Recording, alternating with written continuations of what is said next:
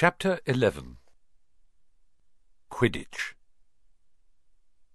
As they entered November, the weather turned very cold. The mountains around the school became icy grey, and the lake like chilled steel. Every morning the ground was covered in frost. Hagrid could be seen from the upstairs windows defrosting broomsticks on the Quidditch pitch, bundled up in a long moleskin overcoat, rabbit-fur gloves, and enormous beaver-skin boots. The Quidditch season had begun. On Saturday, Harry would be playing in his first match after weeks of training. Gryffindor versus Slytherin. If Gryffindor won, they would move up into second place in the House Championship. Hardly anyone had seen Harry play, because Wood had decided that as their secret weapon, Harry should be kept, well, secret. But the news that he was playing Seeker had leaked out somehow, and Harry didn't know which was worse, people telling him he'd be brilliant, or people telling him they'd be running around underneath him holding a mattress. It was really lucky that Harry now had Hermione as a friend. He didn't know how he'd have got through all his homework without her, what with all the last-minute Quidditch practice Wood was making them do. She had also lent him Quidditch Through the Ages, which turned out to be a very interesting read. Harry learnt that there were 700 ways of committing a Quidditch foul, and that all of them had happened during a World Cup match in 1473. That Seekers were usually the smallest and fastest players, and that most serious Quidditch accidents seemed to happen to them. That although people rarely died playing Quidditch, referees had been known to vanish and turn up months later in the Sahara Desert. Hermione had become a bit more relaxed about breaking rules since Harry and Ron had saved her from the mountain troll, and she was much nicer for it. The day before Harry's first Quidditch match, the three of them were out in the freezing courtyard during break, and she had conjured them up a bright blue fire, which could be carried around in a jam jar. They were standing with their backs to it, getting warm, when Snape crossed the yard. Harry noticed at once that Snape was limping. Harry, Ron and Hermione moved closer together to block the fire from view. They were sure it wouldn't be allowed. Unfortunately, something about their guilty faces caught Snape's eye. He limped over. He hadn't seen the fire, but he seemed to be looking for a reason to tell them off anyway. "What's that you've got there, Potter?" It was Quidditch Through the Ages. Harry showed him. "Library books are not to be taken outside the school," said Snape. "Give it to me. 5 points from Gryffindor." "He's just made that rule up," Harry muttered angrily as Snape limped away. "Wonder what's wrong with his leg." "Dunno, but I hope it's really hurting him," said Ron bitterly. The Gryffindor common room was very noisy that evening. Harry, Ron and Hermione sat together next to a window. Hermione was checking Harry and Ron's charms homework for them. She would never let them copy "How will you learn?" but by asking her to read it through, they got the right answers anyway. Harry felt restless. He wanted Quidditch Through the Ages back, to take his mind off his nerves about tomorrow. Why should he be afraid of Snape? Getting up, he told Ron and Hermione he was going to ask Snape if he could have it.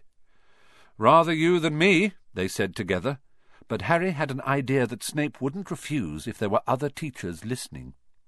He made his way down to the staff room and knocked. There was no answer. He knocked again. Nothing. Perhaps Snape had left the book in there. It was worth a try. He pushed the door ajar and peered inside. And a horrible scene met his eyes. Snape and Filch were inside, alone. Snape was holding his robes above his knees. One of his legs was bloody and mangled. Filch was handing Snape bandages. "Blasted thing," Snape was saying. "How are you supposed to keep your eyes on all 3 heads at once?" Harry tried to shut the door quietly, but "Potter!" Snape's face was twisted with fury as he dropped his robes quickly to hide his leg. Harry gulped. "I just wondered if I could have my book back." "Get out! Out!" Harry left before Snape could take any more points from Gryffindor. He sprinted back upstairs. "Did you get it?" Ron asked as Harry joined them. "What's the matter?" In a low whisper, Harry told them what he'd seen. "You know what this means," he finished breathlessly. He tried to get past that three-headed dog at Halloween. That's where he was going when we saw him. He's after whatever it's guarding. And I'd bet my broomstick he let that troll in to make a diversion." Hermione's eyes were wide. "No, he wouldn't," she said. "I know he's not very nice, but he wouldn't try and steal something Dumbledore was keeping safe." "Honestly, Hermione, you think all teachers are saints or something," snapped Ron. "I'm with Harry. I wouldn't put anything past Snape. But what's he after? What's that dog guarding?" Harry went to bed with his head buzzing with the same question. Neville was snoring loudly, but Harry couldn't sleep. He tried to empty his mind. He needed to sleep. He had to. He had his first Quidditch match in a few hours. But the expression on Snape's face when Harry had seen his leg wasn't easy to forget. The next morning dawned very bright and cold. The great hall was full of the delicious smell of fried sausages and the cheerful chatter of everyone looking forward to a good Quidditch match. "You've got to eat some breakfast." "I don't want anything." "Just a bit of toast," wheedled Hermione. "I'm not hungry." Harry felt terrible. In an hour's time he'd be walking onto the pitch. "Harry, you need your strength," said Seamus Finnegan. "Seekers are always the ones who get nobbled by the other team." "Thanks, Seamus," said Harry, watching Seamus pile ketchup on his sausages. By 11 o'clock, the whole school seemed to be out in the stands around the Quidditch pitch. Many students had binoculars. The seats might be raised high in the air, but it was still difficult to see what was going on sometimes. Ron and Hermione joined Neville, Seamus, and Dean, the West Ham fan, up in the top row. As a surprise for Harry, they had painted a large banner on one of the sheets Scabbers had ruined. It said, "Potter for President," and Dean, who was good at drawing, had done a large Gryffindor lion underneath. Then Hermione had performed a tricky little charm so that the paint flashed different colours. Meanwhile, in the changing rooms, Harry and the rest of the team were changing into their scarlet Quidditch robes. Slytherin would be playing in green. Wood cleared his throat for silence. "OK, men," he said. "And women," said Chaser Angelina Johnson. "And women," Wood agreed. "This is it." "The big one," said Fred Weasley. "The one we've all been waiting for," said George. "We know Oliver's speech by heart," Fred told Harry. "We were on the team last year." "Shut up, you two," said Wood. "This is the best team Gryffindor's had in years. We're going to win. I know it." He glared at them all, as if to say, "or else." "Right, it's time. Good luck, all of you." Harry followed Fred and George out of the changing room and, hoping his knees weren't going to give way, walked onto the pitch to loud cheers. Madam Hooch was refereeing. She stood in the middle of the pitch waiting for the two teams, her broom in her hand. "Now, I want a nice, fair game, all of you," she said, once they were all gathered around her. Harry noticed that she seemed to be speaking particularly to the Slytherin captain, Marcus Flint, a sixth year. Harry thought Flint looked as if he had some troll blood in him. Out of the corner of his eye he saw the fluttering banner, high above, flashing "Potter for President" over the crowd. His heart skipped. He felt braver. "Mount your brooms, please." Harry clambered onto his Nimbus 2000. Madam Hooch gave a loud blast on her silver whistle. 15 brooms rose up, high, high into the air. They were off. "And the quaffle is taken immediately by Angelina Johnson of Gryffindor. What an excellent chaser that girl is, and rather attractive, too." "Jordan!" Sorry, Professor." The Weasley twins' friend, Lee Jordan, was doing the commentary for the match, closely watched by Professor McGonagall. "And she's really belting along up there. A neat pass to Alicia Spinnet, a good find of Oliver Woods, last year only a reserve. Back to Johnson, and no, Slytherin have taken the quaffle. Slytherin captain Marcus Flint gains the quaffle, and off he goes. Flint flying like an eagle up there. He's going to score. No, stopped by an excellent move by Gryffindor keeper Wood, and Gryffindor take the quaffle. That's chaser Katie Bell of Gryffindor there. Nice dive around Flint, off up the field, and ouch! That must have hurt. Hit in the back of the head by a bludger. Quaffle taken by Slytherin. That's Adrian Adrian Pusey speeding off towards the goalpost, but he's blocked by a second bludger, sent his way by Fred or George Weasley, can't tell which. Nice play by the Gryffindor beater anyway, and Johnson back in possession of the quaffle, a clear feet ahead, and off she goes. She's really flying, dodges a speeding bludger, the goalposts are ahead. Come on now, Angelina, Keeper Bletchley dives, misses, Gryffindor score! Gryffindor cheers filled the cold air with howls and moans from the Slytherins.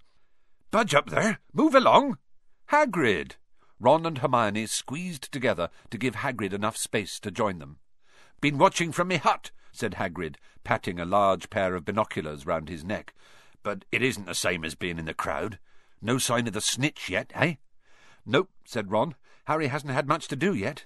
"Kept out of trouble, though, that's something," said Hagrid, raising his binoculars and peering skywards at the speck that was Harry. Way up above them, Harry was gliding over the game, squinting about for some sign of the snitch.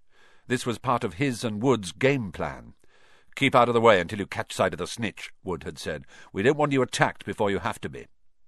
When Angelina had scored, Harry had done a couple of loop-the-loops to let off his feelings. Now he was back to staring around for the snitch.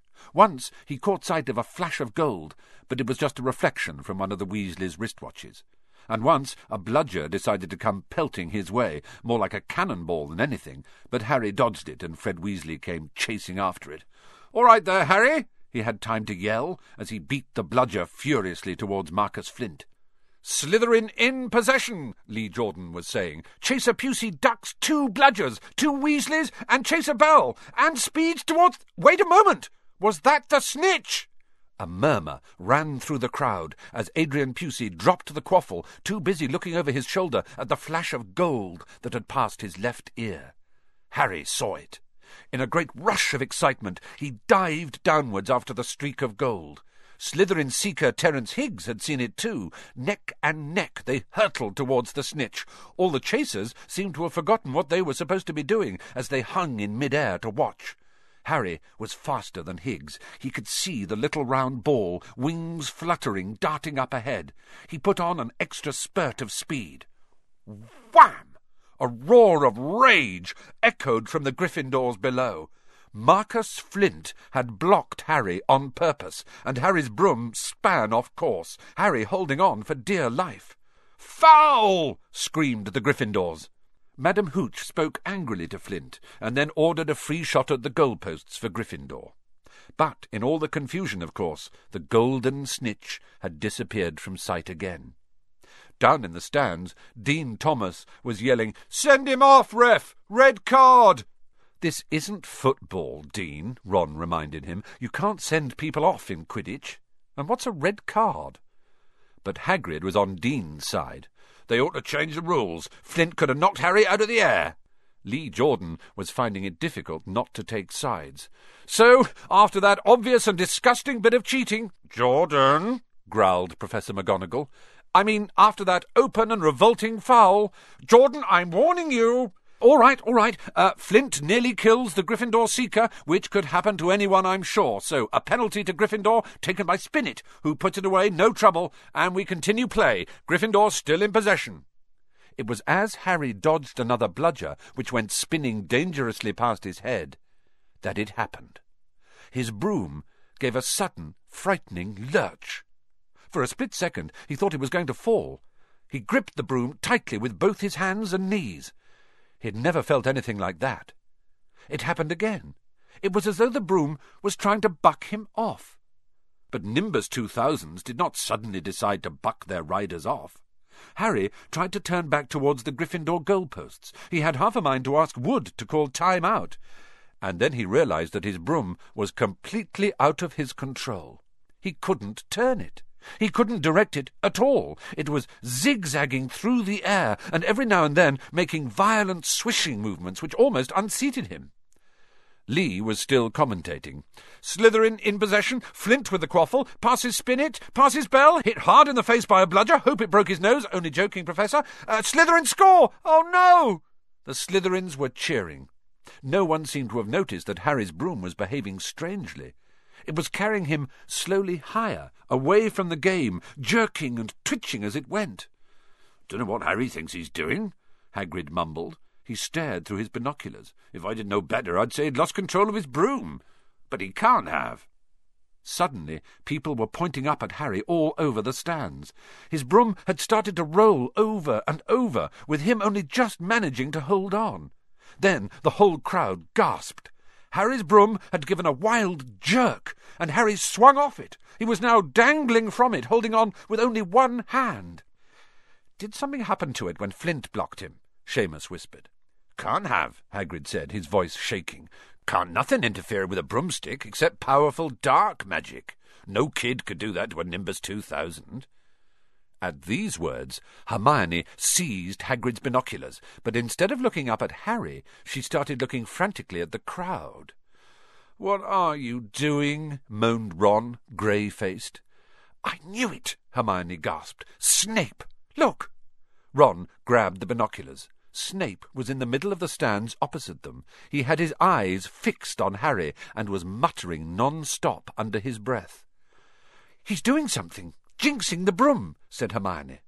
"What should we do?" "Leave it to me." Before Ron could say another word, Hermione had disappeared. Ron turned the binoculars back on Harry. His broom was vibrating so hard it was almost impossible for him to hang on much longer. The whole crowd were on their feet, watching, terrified, as the Weasleys flew up to try and pull Harry safely onto one of their brooms. But it was no good. Every time they got near him, the broom would jump higher still. They dropped lower and circled beneath him, obviously hoping to catch him if he fell. Marcus Flint seized the quaffle and scored 5 times without anyone noticing. "Come on, Hermione," Ron muttered desperately. Hermione had fought her way across to the stand where Snape stood and was now racing along the row behind him. She didn't even stop to say sorry as she knocked Professor Quirrell head-first into the row in front. Reaching Snape, she crouched down, pulled out her wand, and whispered a few well-chosen words. Bright blue flames shot from her wand onto the hem of Snape's robes. It took perhaps 30 seconds for Snape to realize that he was on fire. A sudden yelp told her she had done her job. Scooping the fire off him into a little jar in her pocket, she scrambled back along the row. Snape would never know what had happened. It was enough. Up in the air, Harry was suddenly able to clamber back onto his broom. "Neville, you can look," Ron said. Neville had been sobbing into Hagrid's jacket for the last 5 minutes. Harry was speeding towards the ground when the crowd saw him clap his hand to his mouth as though he was about to be sick. He hit the pitch on all fours, coughed, and something gold fell into his hand. "I've got the snitch!" he shouted, waving it above his head, and the game ended in complete confusion. "He didn't catch it, he nearly swallowed it!" Flint was still howling 20 minutes later, but it made no difference. Harry hadn't broken any rules, and Lee Jordan was still happily shouting the result. Gryffindor had won by 170 points to 60. Harry heard none of this, though. He was being made a cup of strong tea back in Hagrid's hut with Ron and Hermione. "It was Snape," Ron was explaining. "Hermione and I saw him. He was cursing your broomstick, muttering he wouldn't take his eyes off you." "Rubbish," said Hagrid, who hadn't heard a word of what had gone on next to him in the stands. "Why would Snape do something like that?" Harry, Ron and Hermione looked at each other, wondering what to tell him. Harry decided on the truth. "I found out something about him," he told Hagrid. "He tried to get past that 3-headed dog at Halloween. It bit him. We think he was trying to steal whatever it's guarding."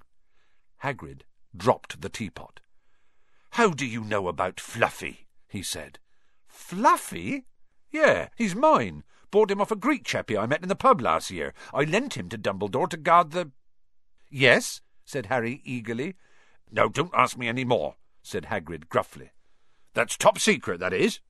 "But Snape's trying to steal it." "Rubbish," said Hagrid again. "Snape's a Hogwarts teacher. He'd do nothing of the sort."